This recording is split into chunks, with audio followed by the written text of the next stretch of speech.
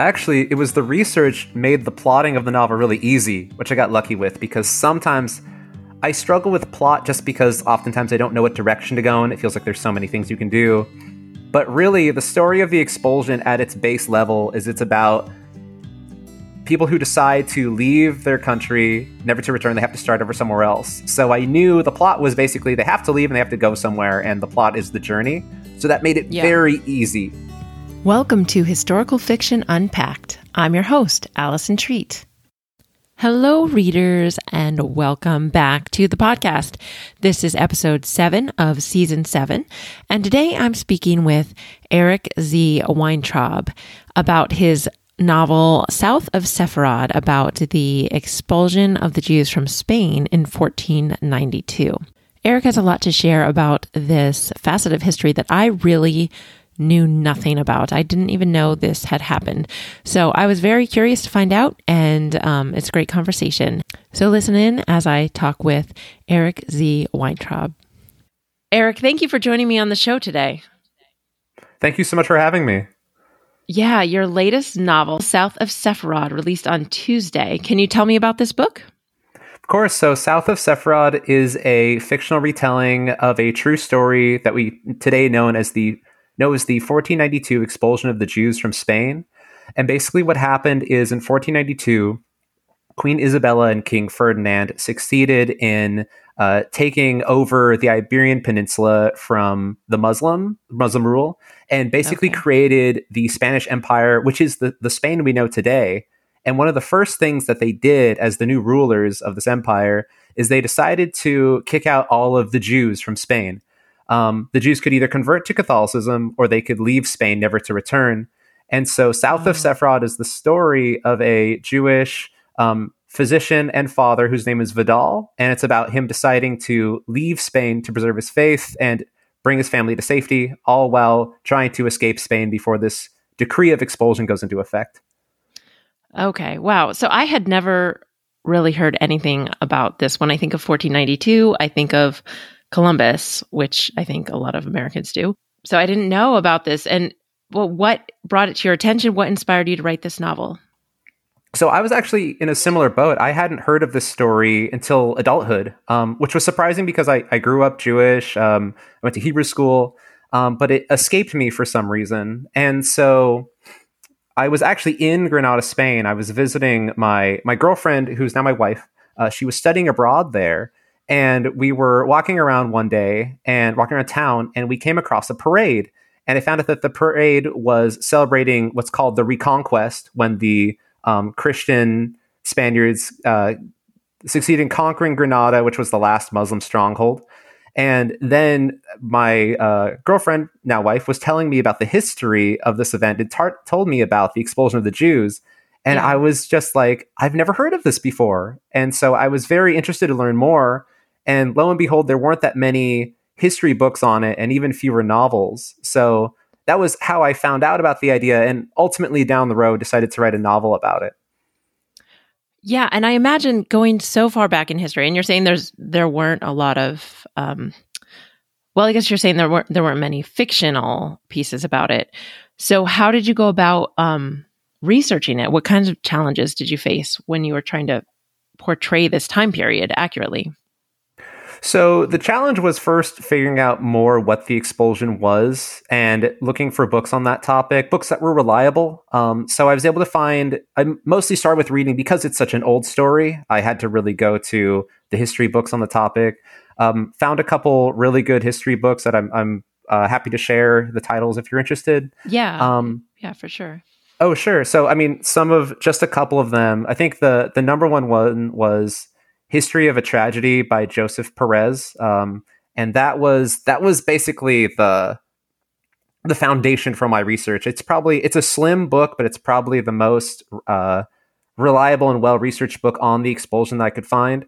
And from there was branching out to, not just books about the expulsion, but also books about 1492, books about Queen Isabella, books about the Spanish Inquisition, how Judaism was practiced during that time period, and so on and so on. And I wasn't able to find many novels on the topic, like I said, but in fact, the only one to this day, the only one I've really found that's close to mine is a book called The Last Jew by Noah Gordon.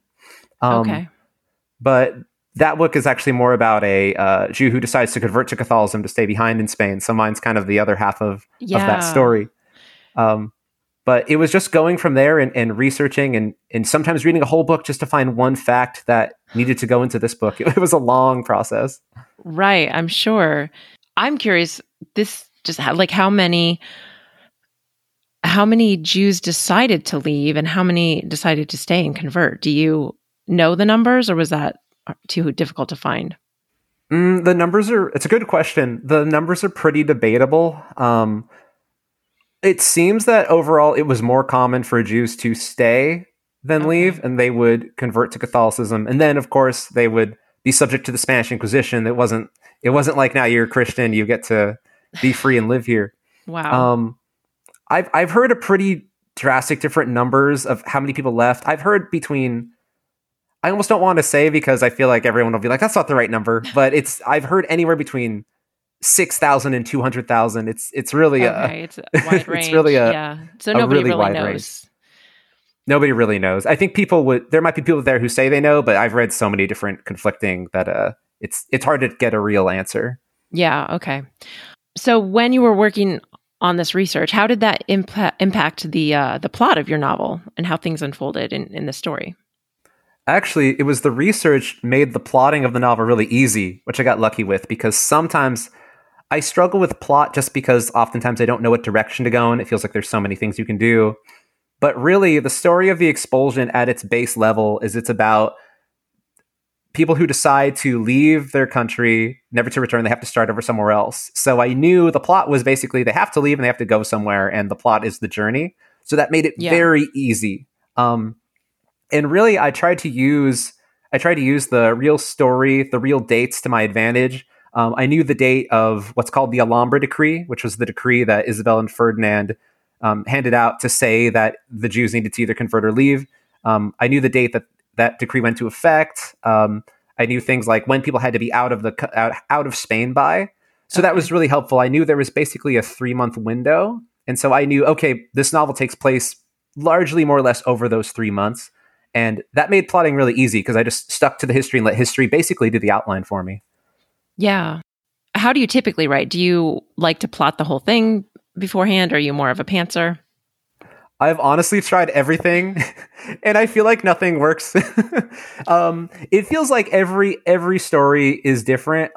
Sometimes if it's a really clear goal and obstacle, this book has a very clear goal and obstacle. You must leave Spain, or you will be, or you have to convert. And if you don't convert, you'll be put to death. That's very easy. So that made it easy. But if other projects I've written, if it's a little more complicated, maybe more of an internal conflict, like a literary fiction, that's where I struggle with those because at one point I want it to be very exact and plotted out. But I know that if I do that, the characters aren't as good.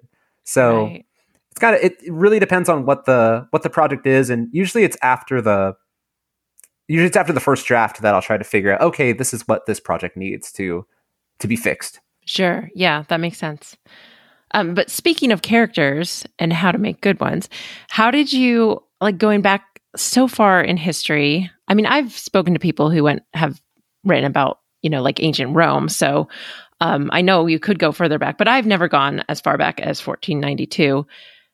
How did you keep your characters relevant for modern readers? How did you create people that they could relate to?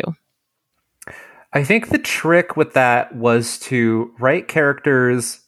I wanted to make them realistic to the time period. I didn't want to modernize them too much, but at the same time, I knew that they need to be relatable. Actually, I felt this was I think this is easiest to see with the female characters, actually, because one thing I struggled with is back in 1492, women didn't have a lot of agency. They were mostly wives or daughters, and I knew that I wanted to honor the truth of history while at the same time also giving them things to do.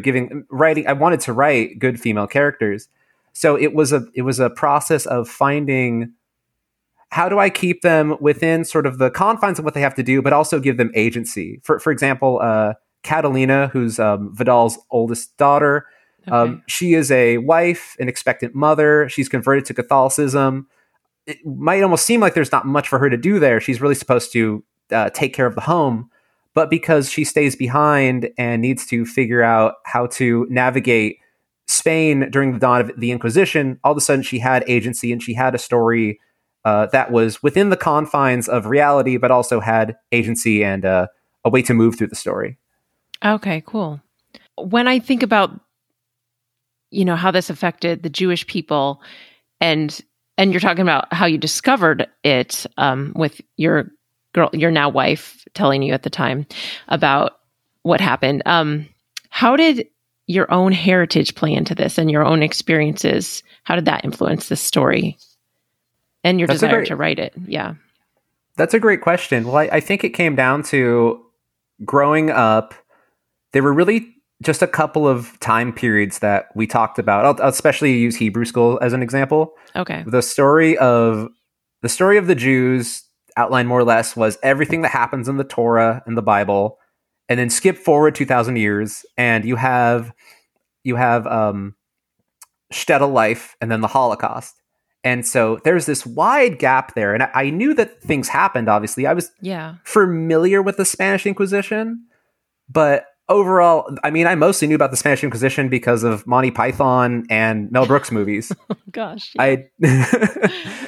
So for me, I'd always wanted to write a Jewish story, and I wanted to write something that other people weren't writing, and I couldn't really find anything. So it was just sort of an idea in the back of my head. But I did want to make that contribution. And finally, when I found the story and found how few novels there were on the topic, I thought, okay, this is a story. It's specific. It speaks to me. I've been wanting to do this for a long time. This is the story that I could tell. This is how I can make my contribution. That's cool. So I'm curious, you are Jewish, obviously. Are you a religious Jew, or is it more your culture than your religion, or is it both? Oh, that's a good question. I would honestly say it's more my culture. I've been to temple. My family, I come from a family that was more or less, some were more religious, some were more cultural. I've sort of found over time I've gone the more cultural route. It's just, I don't know. It's just, I feel like you have to be religious in a way that works right for you. And I know that even though I know it's important to go to temple, it's not always something that I want to do or can get myself to just naturally do the way I can get myself to, maybe naturally sit down and write. Yeah. So I definitely see it as more of a cultural thing, but we try to celebrate the high holidays, and really my way into the religion is history. I'm much more interested in learning more about history of Judaism than I am maybe interested in studying Torah, things like that, though I have read those too.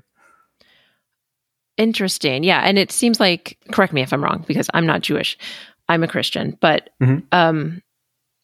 the holidays seem to be connected to both history and also religion. Like they're all tied in, right? Yeah. Well, every holiday basically has a story. And I think it's like this with Christianity too. We have, right. Sure. Passover is basically straight out of, the Jews leaving Egypt and Exodus. Hanukkah is about the Maccabees fighting off, I believe I want to say I forget if it was the Romans or the Greeks. I always forget. But I'd say, pretty much every holiday goes back to either something in history, something in the Torah, or something that is a combination of the two. Okay.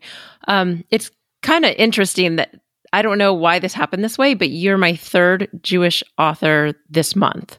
It just is something that like 3 of you ended up on my schedule with books coming out. And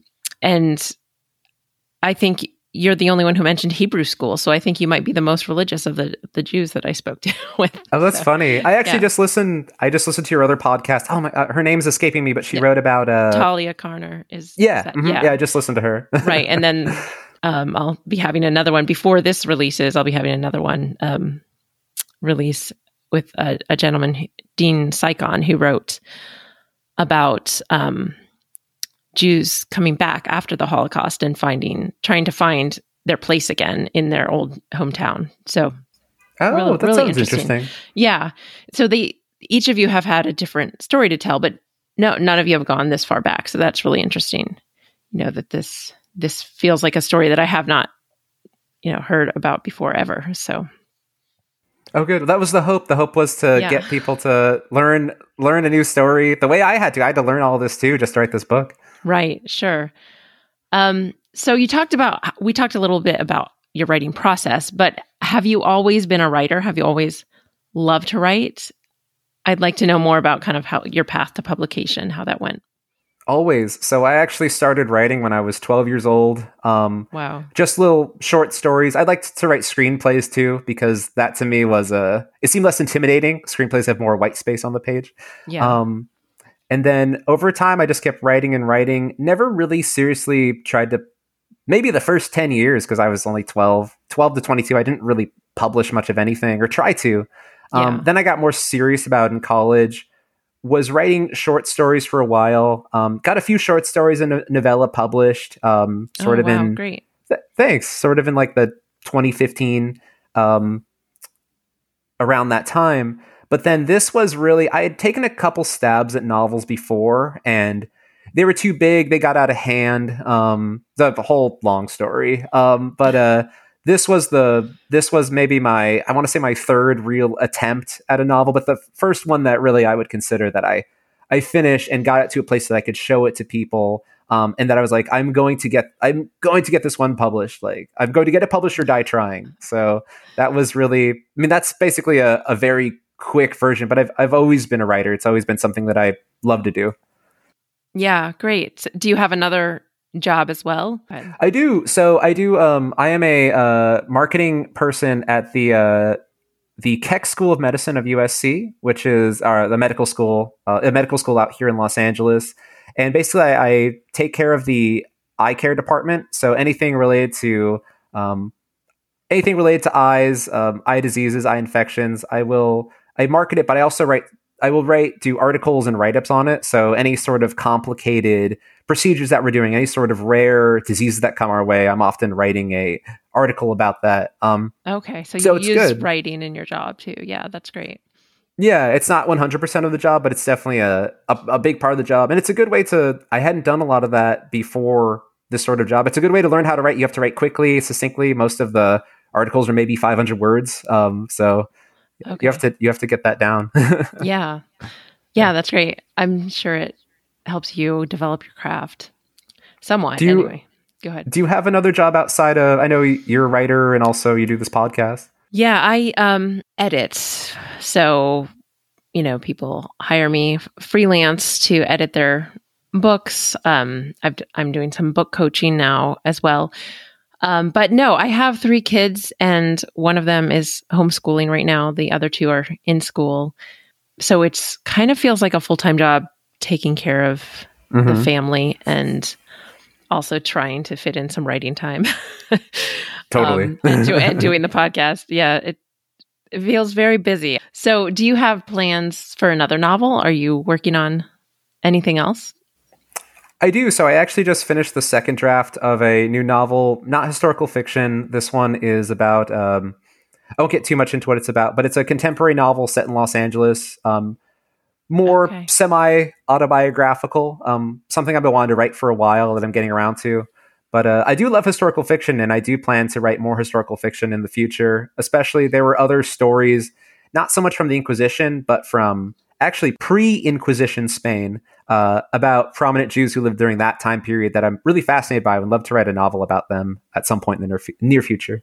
Oh, that's cool, because I always find other stories. When I'm researching something, I always find other stories I want to write about, too.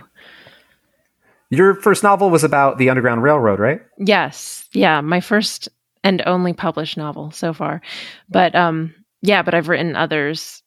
And I kind of veered away from that topic in the most recent one that I wrote.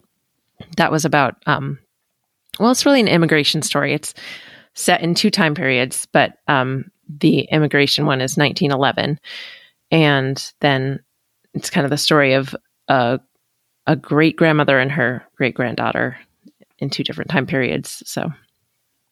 Oh, cool. So it's very, it's still historical fiction, just a slightly different time period. Yeah, it is. Yeah. So, and I forgot to find out more about how you came to publish this book with History Through Fiction. Did you know that you wanted to publish with them originally? Did you have ideas about getting an agent? what was your kind of path to that?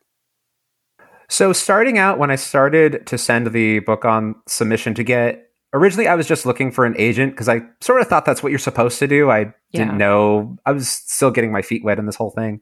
Sure. Submitted to a bunch of people, had good feedback, but no one was really interested in it. And I was looking for I started looking for publishers as well. And I actually found History Through Fiction on Twitter, and which is funny because I don't usually connect with people on Twitter like that. Yeah. And I noticed it was really their mission statement that stuck out to me, which was they wanted novels that were based on well-researched, based on historical facts and or historical figures. So I thought, okay, like my novel totally fits that mission statement. Yeah, 100%. Yeah. Yeah. And so actually when I found them, they weren't open for novel submissions. They only open for maybe a month or two out of the year. Okay. But they were open for short story and novel excerpt submissions. So I ended up sending them an excerpt of this novel, which is actually, I think, I want to say chapter 3 or 4 of the finished novel. And they published it, which was great. Oh, wow. And then once they published it, I asked, hey, since you like that, would you be interested in looking at the whole novel? And I was lucky that they said yes. Then they asked for the full submission a couple weeks later, and then it was actually around Thanksgiving of 2022. I got an email saying they wanted to publish me. So yeah, that's how it happened. Awesome. Thank you. Yeah, that's great. They produce a great product. It's nice to see a small publisher producing such nice books. Good books. They do. Yeah. For me, if nothing, like besides the mission, it was the covers too. I have to admit, Yes. I think a good cover is so important. Absolutely. It gets people interested, and you could tell when a book is. I feel like I could tell from a cover whether a book is how good a book's going to be, how much investment sort of the publisher and editors and writers have put into it. So the fact that they care so much about that was important to me too. Right. Sure. I did wonder with your next novel, you said it's contemporary. So History Through Fiction won't be publishing that one, or like what are your plans for publication? I've never spoken to them about that, but I know because they publish historical fiction, this one is contemporary. I imagine it won't be a right fit. Yeah. So in a way, this is when I go on submission with this one, it's basically going to be starting over. It's going to be looking for agents again, looking for publishers again. The good thing is I'm a little more, even though it's going to be, back to square one in a way, I know that I'll have this book under my belt and also have the experience of it. I'm aware that you have to get a lot of no's to get that yes. So yes. I feel like I'm a little more prepared for it now. So, but yeah, we'll see. So this is a question I ask all my guests. How do you think learning about history through story helps us approach life in the present? That's a great question. So I think, first of all, with story, I think it makes history more accessible.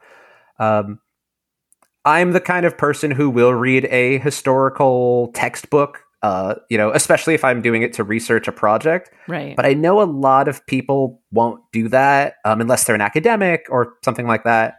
And I honestly don't blame them because I think that sometimes those things can be very dry, very inaccessible. And I think at the end of the day, a lot of people, if they're going to read, they want entertainment. Sure. Yeah. But on the other half of that, I think history for the present is so important because it helps us make sense of the world we're in. And I also think it offers a lot of lessons that we can learn.